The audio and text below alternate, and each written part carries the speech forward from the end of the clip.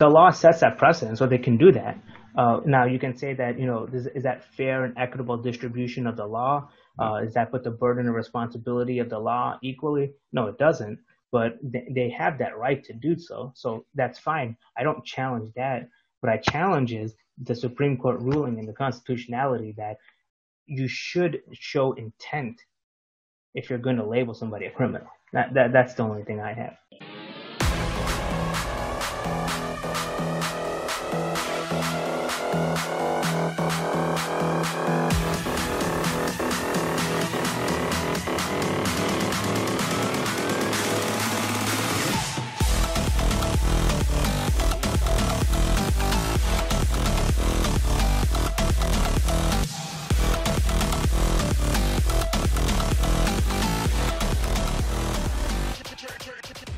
Welcome to the Regenerative Warrior Show. My name is Dr. Ross Carter. I want to introduce our special guest today, Dr. Jay Joshi. Welcome to the show today.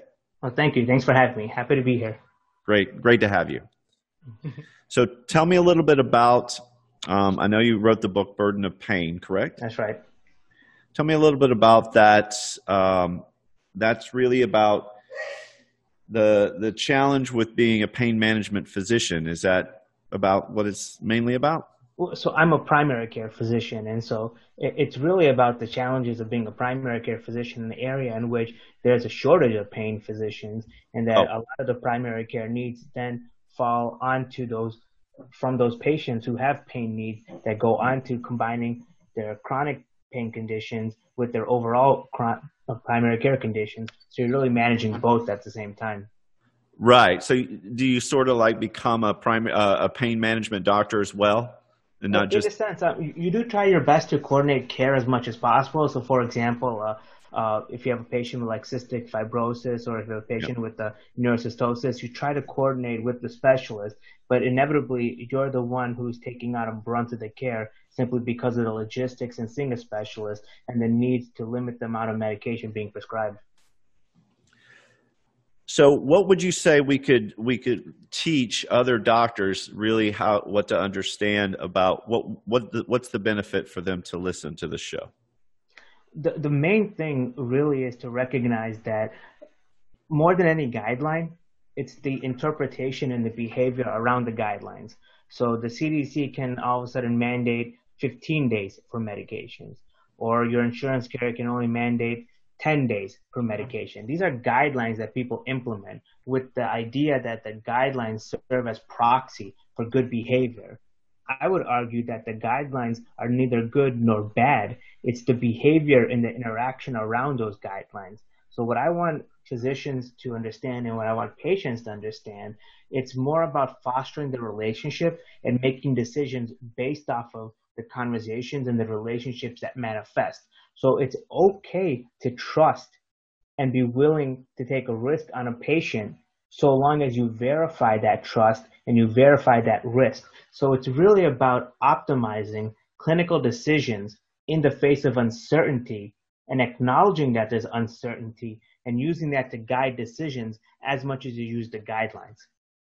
Think about it in this manner. If you were my patient and you came in for a continuation of your medications, let's say you have a history of falls from work and you've had multiple lower back surgeries, spinal stenosis, what have you, and I'm managing your conditions. Yes. Instead of me saying, I know you have these conditions, I have the medical records, but I know that I've been continually giving these medications. Now what I need to do is I need you to do this imaging study. I need you to take this urine drug screen.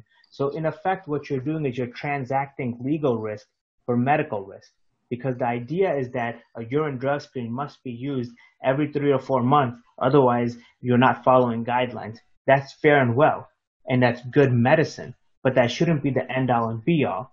Instead, you should have a conversation around how the symptoms are manifesting, whether there's peaks or valleys, and how the patient is modifying their medication use relative to their behavioral use, and then use the urine drug screens in the imaging studies. Instead, we got into this world where it's in effect a transaction. I'm transacting legal risk for medical risk, and what that leads to is an overabundance of medical services, excess medical costs, and now you're going away from the fundamental trust in the patient-physician encounter, and you're using the guidelines to transplant patient care. How many times have you had a patient say, my doctor simply said he couldn't do it. The guidelines are there. My doctor simply said the DEA won't let him do it.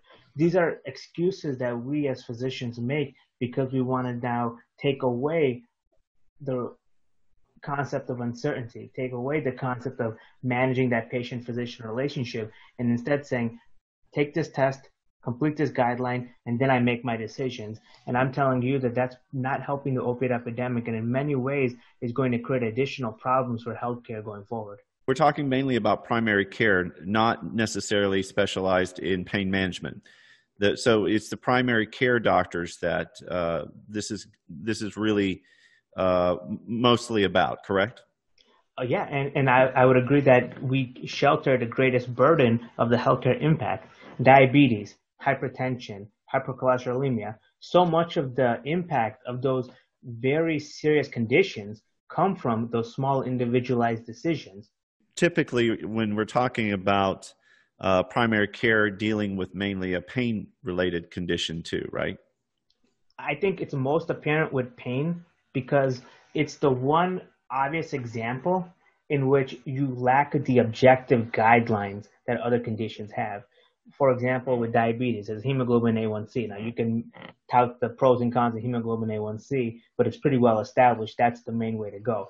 With pain, we have this linear scale, but even the pain specialist that came up with that scale felt that pain was inadequate to be described by just a scale of 1 to 10. That's why it's the cartography of pain. It describes itself in many different ways, and pain was always to be understood as a series of adjectives that complement the number series. Well, we got rid of all those complex words and we kept a simple scale.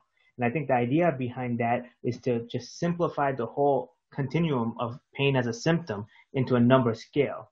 And because there's no objective metric that can be used, now those guidelines have proven to be even less valuable than other conditions. And the framework of using the ratios as thinking becomes much more obvious and much more easily understood within the context of pain relative to other conditions. So when it comes to pain, you're not recommending using the 1 to 10 pain scale. You're recommending something a little bit more broad, correct? Yeah, what I recommend is really to understand the characterization of those symptoms. C.S. Lewis once said that they wanted to be nouns, but they were merely adjectives when he talks about pain in philosophical terms. And the reason behind that is pain itself is not the beginning or end. It always exists relative to something else. And in mathematical terms, something that's relative is a ratio, which I keep coming back to. So pain is always relative to an underlying condition, a state of mind, or a combination of the two. So while it's appropriate to begin by helping the patient characterize the pain through a scale of 1 to 10, it then behooves us to go further to understand what could be causing those symptoms and addressing the underlying symptoms, the underlying mental conditions that are exacerbating that. I'll give you a very interesting example. Yep. We all know that the total quantity of prescription opioids have decreased in recent years in response to the opioid epidemic. There's a study that came out in 2017 that showed 1/3 of patients who have back pain are co-prescribed anxiety medications. Now, that could be a sample size defect, but what that could also demonstrate is that the back pain has a psychiatric component as well. And you can use the benzodiazepines as a psychiatric agent, but also as a pain agent, because in the patient's mind, they're conflating the two. Now, is that prescribing outside of the scope? Is that enticing medication dependency? Or is that using the medication as a truly dependent? We haven't really gone down that route, and we haven't really understood how those two medications can work together, aside from saying taking both at the same time increases dependency risk. So we know that there's a risk to combining those medications. But why do so many physicians inevitably find themselves in that situation? In aggregate, we know it's a risky way to treat patients. But at an individual level, so many patients find themselves in that situation where physicians are tapering down the opioids, but then identifying something else, and that something else inevitably is another controlled substance, whether it's a muscle relaxant, whether it's a gabapentin, whether it's a Xanax. All these medications have certain risks to them, and we know that. And when you talk to any physician at any policy level, they'll tell you that's the wrong thing to do. Yet at the individual level, we see this. We see this happen with quite significant regularity. So it's not just a series of physicians making bad decisions. It's a series of physicians disconnecting what they understand at a broad level and what they're doing at an individual level in terms of making decisions for patient care. But how do they get trained on which way to go? I mean, how else, typically these physicians, especially primary care, they don't have that amount of time really to take care of these kind of patients. So how do we solve that? We don't have the time, and we're just now starting to get the level of training. And even the training itself is incomplete. So how can you really define parts of a whole when the parts are still developing? Those Right. are great questions. I think what it comes down to is emphasizing the narrative, emphasizing the patient-physician communication, and willingly state, I am making the decisions based on the conversation I had with the patient, which is almost a taboo thing to say unless you go back to the William Osters of the world, the Maimonides of the world, the Hippocrates of the world, that emphasized empirical medicine. They were all humanists. They all valued the experience of the patient, communicating with the patient. But if you were to document, and that documentation would then get the hands of a lawyer, that you made a clinical decision based on communicating with the patient and you felt the communication was sufficient, that's putting yourself up for a significant legal risk. But I think that communication, if done in a manner which you structureize your decision making, can go a long way in complementing the now guideline heavy world that we find ourselves in. So now it's not just trying to help the patients. Now you have to deal with legal issues that relate to the decision making. Yeah, and I think that has a major effect. So one of the big buzzwords that have come across now are these false positives and these false negatives that you talk about in healthcare. The legal risk of that has not really been implicated as well as it should, but it's a major issue. The whole idea of a false negative in healthcare is extremely fearful. And that's where the whole perception and quantifying the trust issue comes in, because the cost of a false positive is much lower than the cost of a false negative. So physicians have a tendency to then want to do more things. Whether those things actually have value, nobody's to really say. I spoke to a couple of academic GIs about a month ago, and every academic physician always talks about what is the utility of ordering a certain imaging study and a certain test. And they always talk about cost-effective medicine and making the right decisions and not just shotgunning everything. But then when you get into the private practice world, the time becomes a factor, and it just becomes easier. Instead of looking at things from a very analytical standpoint, every time we develop a fluency, and that's natural to human behavior. But any skilled task, you develop a fluency, which is just a regular pattern. So you then tend to now overorder, or you tend to overprescribe. And that's why these tendencies in aggregate lead to the overall mass effects that you see, because each mass effect is a series of accumulations of a small delta error that happen at a very individual level, smaller over smaller, that then aggregate larger over larger, that create larger healthcare policies. And the fact that individual decisions are disconnected from broader policies is why we have a lot of the issues that we have. And that's why I harken back to the pain concept, because this is where the issues and the disconnect between individual decision making and broader societal effects, the disconnect is much greater. Wow, it sounds it just kind of sounds scary to even get involved in that realm, just because there's not enough training, there's not enough time to spend with the patient to really do this, and you do have to make decisions based on what your liability is going to be based on what you're going to do. So how do you decide? How do you figure that out? I mean, that's really, I guess it sounds very difficult to figure out which way to go if you think this person needs this, but it also leaves you more susceptible to legal aspects. I mean, how does somebody decide? Well, I don't have the answer, but I have a proposed solution. Oh, okay, Because that's I better. don't know if anybody really has an answer to that question. And Yeah, I think that's one of the key things. That's a very hard question to answer. So a lot of people have skipped around that. And that's why we have seemingly new guidelines coming out from different organizations almost all the time. right. Uh, the proposed solution is to structure your decision making with the context of the patient in mind. So if you have two patients with the same presenting symptoms, similar past medical histories, but you just have a different level of trust or a different vibe with one patient versus the other that you can't really explain, but it's just one of those things that you feel that you naturally gain with any person and over the course of communication, document that, share that with the patient. Ask the patient, do you feel the same way I do? And in a sense, what you're doing is you're reciprocating the channels of communication. Philosophers talk about this all the time with the law of attraction. You attract what you are. But why don't you make that explicit in the patient physician encounter instead of making that an implicit feeling that you have, but you don't really communicate effectively? So I always kind of turn back to now the skilled communication aspect because I think that's critical in decision making. When you think about the patient physician encounter, what is it? It's a series of words that are exchanged and then thoughts are generated and decisions are then made. Yes, you look at the lab data, you look at the imaging studies, so on and so forth, but it really always has that conduit. Well, why don't you just try to explain the thoughts that you have and how that's being used to make your decision and see how the patient responds to it?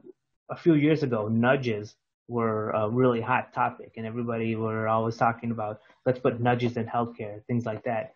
And if, in a sense, they served as effective reminders, which nobody really wants in healthcare. Nobody wants to be goaded to do this or say this or remember that. But if you structure the nudge in a way that balances perception to action, you get a much more honest conversation. So if there's a nudge, let's say before a patient and a physician communicated for their annual visit, where it says, how comfortable are you to tell your physician that you are non-compliant with your diet? So what that really does is it allows the patient to quantify how much they're willing to trust their physician. How often do you see, oh, I always take my medications as I should. I always take my diet seriously. Oh, I don't know why my sugar is spiking. I did that for a few patients, and I had them put on these continuous glucose monitors, and you would see these spikes. And I finally got one to admit that he has a pretty bad cookie habit at night. So Uh, it's these things. He would not have told me that if I would not have taken the time to put that continuous glucose monitor on him and talk to him about his non-compliance. So it's one of those situations where if you can effectively structure the communication, you can elucidate information that are helpful for decisions. And so you're not shooting in the dark as much as you would if you just had a guideline only approach to medicine. well, then when you don't follow the guidelines, that's when you get in trouble. Isn't that when the legal action started? Oh, this is not according to the guidelines. But if you say, well, I felt that the communication with the patient and we didn't feel that was appropriate and we did a different course of action, isn't that where you put yourself in jeopardy? Yeah, and believe me, I know. I think it's not to say that the guidelines don't have merit. It's what I said from the beginning, where there's the guidelines and then there's the interpretations around those guidelines. Mm. So I think what you have is kind of the guideline structure, the course of the conversation, and then you have the interpretations around that. Is really where everything kind of meaningful happens. An analogy I give is kind of the atom, where the properties of an atom, everybody initially thought were defined by the nucleus, which is at the center. Consider that to be those guidelines. But it's really the electrons that are floating around that determine the properties of that atom. Mm-hmm. And in that same vein, it's the communication and the interpretations that are going along all around those guidelines that dictate the actions. That makes sense. And so what, I guess I was going to ask you what precipitated this book, but it sounds like it was you got into a situation where this was something that you had faced yourself in practice. I did, yeah. And so that's what made you or encouraged you to write about. I guess was it a kind of like an injustice you felt needed to be heard, or what was it that? you thought? What what happened was there was a former employee who was forging scripts under my name, and the Ooh. uptick in controlled substances rose, and the DEA began to look in my practice. When I filed a police report, what inevitably happened is the employee I filed the police report on then became the basis for an investigation. So then an undercover agent came in. He said that he had leg cramps, he had a history of taking moderate strength Vicodin, Uh, and he wanted to continue his care. I told him I was uncomfortable giving him that dose, and so I lowered him to Norco at a lower quantity, and I continued care. I asked for his medical records, asked him to perform urine drug screens, so on and so forth. The interpretation of the law is that because I gave any medication at all, that was viewed as a criminal act. They took that out of context to say that it didn't matter that you ordered a urine drug screen, that you reviewed his prescription history, that you asked for his medical records. Simply the act of prescribing alone is deemed as criminal. And so I then began to look at the Controlled Substance Act, and I found that in the past, the law was very reliant on the interpretations of DEA agents, and legal precedent used the DEA interpretation. So I realized, like, if you're essentially going up against a law that's subjected to the interpretations of somebody who's not even medically trained and oftentimes not even beyond a high school level education, you really have no recourse. And so I'm actually now pursuing what's called a post-conviction relief, where you can challenge the constitutionality of the law. yeah. So what's interesting is in 1970, the Supreme Court dictated that any sort of healthcare law in which you're going to adjudicate criminal behavior has a requirement of what's called mens rea, meaning intent. So you have to show that the person who is deemed a criminal has an intent to commit a crime. Since that, the appellate court has not upheld that. So for my case, it was no longer required to demonstrate I had any criminal intent. All they had to do was they just have an undercover agent come in, pose as a patient, and I then, trusting the patient, become a criminal. And so what Right. they are looking at is it's conflating, and this is now using legal terms, conflating an elemental analysis of the law, meaning you just take little points here and there to then brand the essence of the individual. And so I talked to a couple of criminal health organizations, and many people don't realize this, but the government has a policy repeatedly of violating individual rights in healthcare for what they perceive to be broader public goods. And you start to see that with at a much less severe level with the mask, with the vaccines. So it's not something that is foreign or just isolated to the opioid epidemic world, but it is something that you see most predominantly and carries the greatest consequences in the opioid world. Yeah, I imagine so. Wow, that's unfortunate. I guess no matter what you do, you're always going to be, if they want to catch you or convict you, I mean, they can find any way to do it. There's always. Well, I mean, the law sets that precedent, so they can do that. Now, you can say that, is that fair and equitable distribution of the law? Does that put the burden and responsibility of the law equally? No, it doesn't.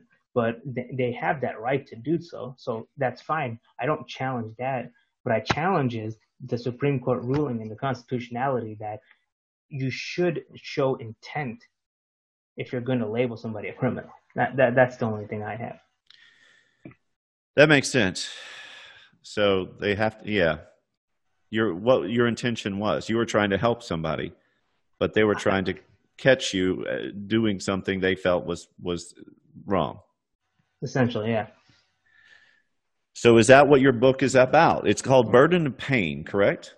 Yeah, so the story begins with that, and then it includes in there an analysis of the law, the Controlled Substance Act, and then it starts to establish the framework on how you need to look at laws in order to make them medically appropriate. In a sense, it's saying you can't look at the Controlled Substance Act as a violation in the healthcare setting if you don't even know what you're looking for. If a DEA agent doesn't even know what constitutes good clinical medicine, then the DEA agent is not in a position to dictate what's criminal and what's not criminal. Interestingly enough, I followed the CDC guidelines in 2016, lowered the medications, established a plan of action, limited the amount of medications. it didn't matter. All that mattered was the interpretation of the DEA agent, which, if you think about that, if that would apply Yes, sir. broadly, Yeah. if you were to think about how that would apply broadly, in a sense, physicians every day could be indicted based off of the criteria in which I was indicted. And I think that puts healthcare in a very scary situation because you see stories of patients being cut off, of physicians too scared to prescribe.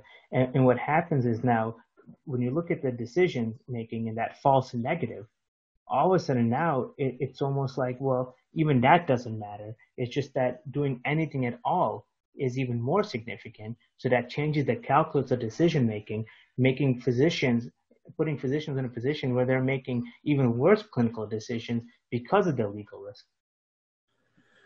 Yeah, that's what I was saying at the beginning. It's like, Yeah. it seems like the problem here is doctors are going to make decisions based on the legal to protect themselves and not what's necessarily best for the patient. And that's a hard thing to get around because a doctor, wants to help, but he doesn't want to go to jail because because of something that, he may not agree with, but still, I don't know. It just seems that's a Well, it's tough. essentially what the government is doing. I describe it as a internal tyranny, in that they're just selecting people, giving them the scarlet letter, and then scaring everybody else. Right. And we have a system of law designed to do the exact opposite, where it's supposed to protect the individual, so you don't have these fear-based propaganda running around systematizing fear. But in a sense, that's the DEA strategy to reduce diversion. That, hey, let's just scare the hell out of everybody, Yeah. and that way we know that we reduce the amount of drugs out there. Why do you think you were targeted?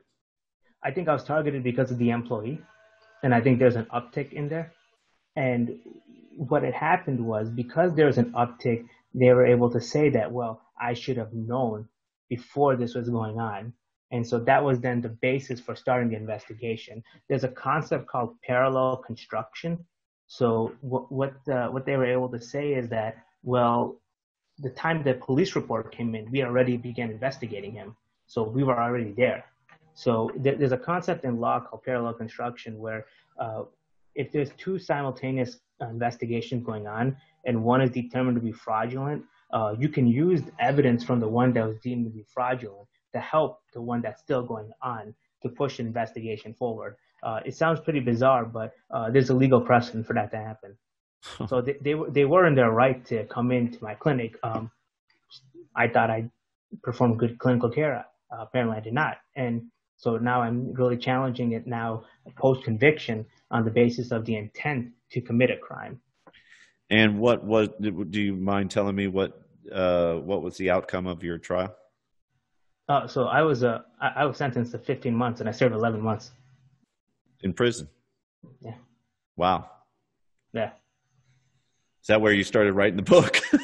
No, I wrote it. I wrote it after I pleaded, Oh, and I um, sent it out actually to various organizations. Actually, I sent it out to some of the uh, main DEA agents as well in DC, telling them this is the way to look at how healthcare investigations should be investigated, so on and so forth. I didn't get any responses. I was on, because what I prescribed was Norco 7.5, 325 twice a day. The agent had initially asked for for Vicodin right. 10,500 3 times a day, but that's above the 20 millimorphine equivalent. So I wanted to be below that. So I normally start at a level that's below the 20 millimorphine equivalent, which, while it's not in the CDC guidelines, it's actually even more strict in the CDC guidelines. So that's how I approached the care until I got the medical records and your drugs and so on and so forth. I did not get all of that by the fourth visit. So then once 4 visits came by, they said, okay, doing criminal act. And so they basically took the quantity, equated it to, I think it was kilograms of marijuana, and then sentenced me based off of that. So instead of giving a prescription for just a month long of medications, I was sentenced as if I was prescribing just like kilograms of marijuana. Okay. That seems very strange. Yeah, it really does. Oh my God. I mean, I feel odd even saying it because I see the incredulity on people's faces when they see how the law is being administered. But Sure. that really is how the Controlled Substance Act is being applied in the healthcare setting. So you went from a physician to a dope dealer. In the eyes of the agent, yeah. What's interesting is, I was able to, successfully explain what had really happened to the medical licensing board. On track to get my license back.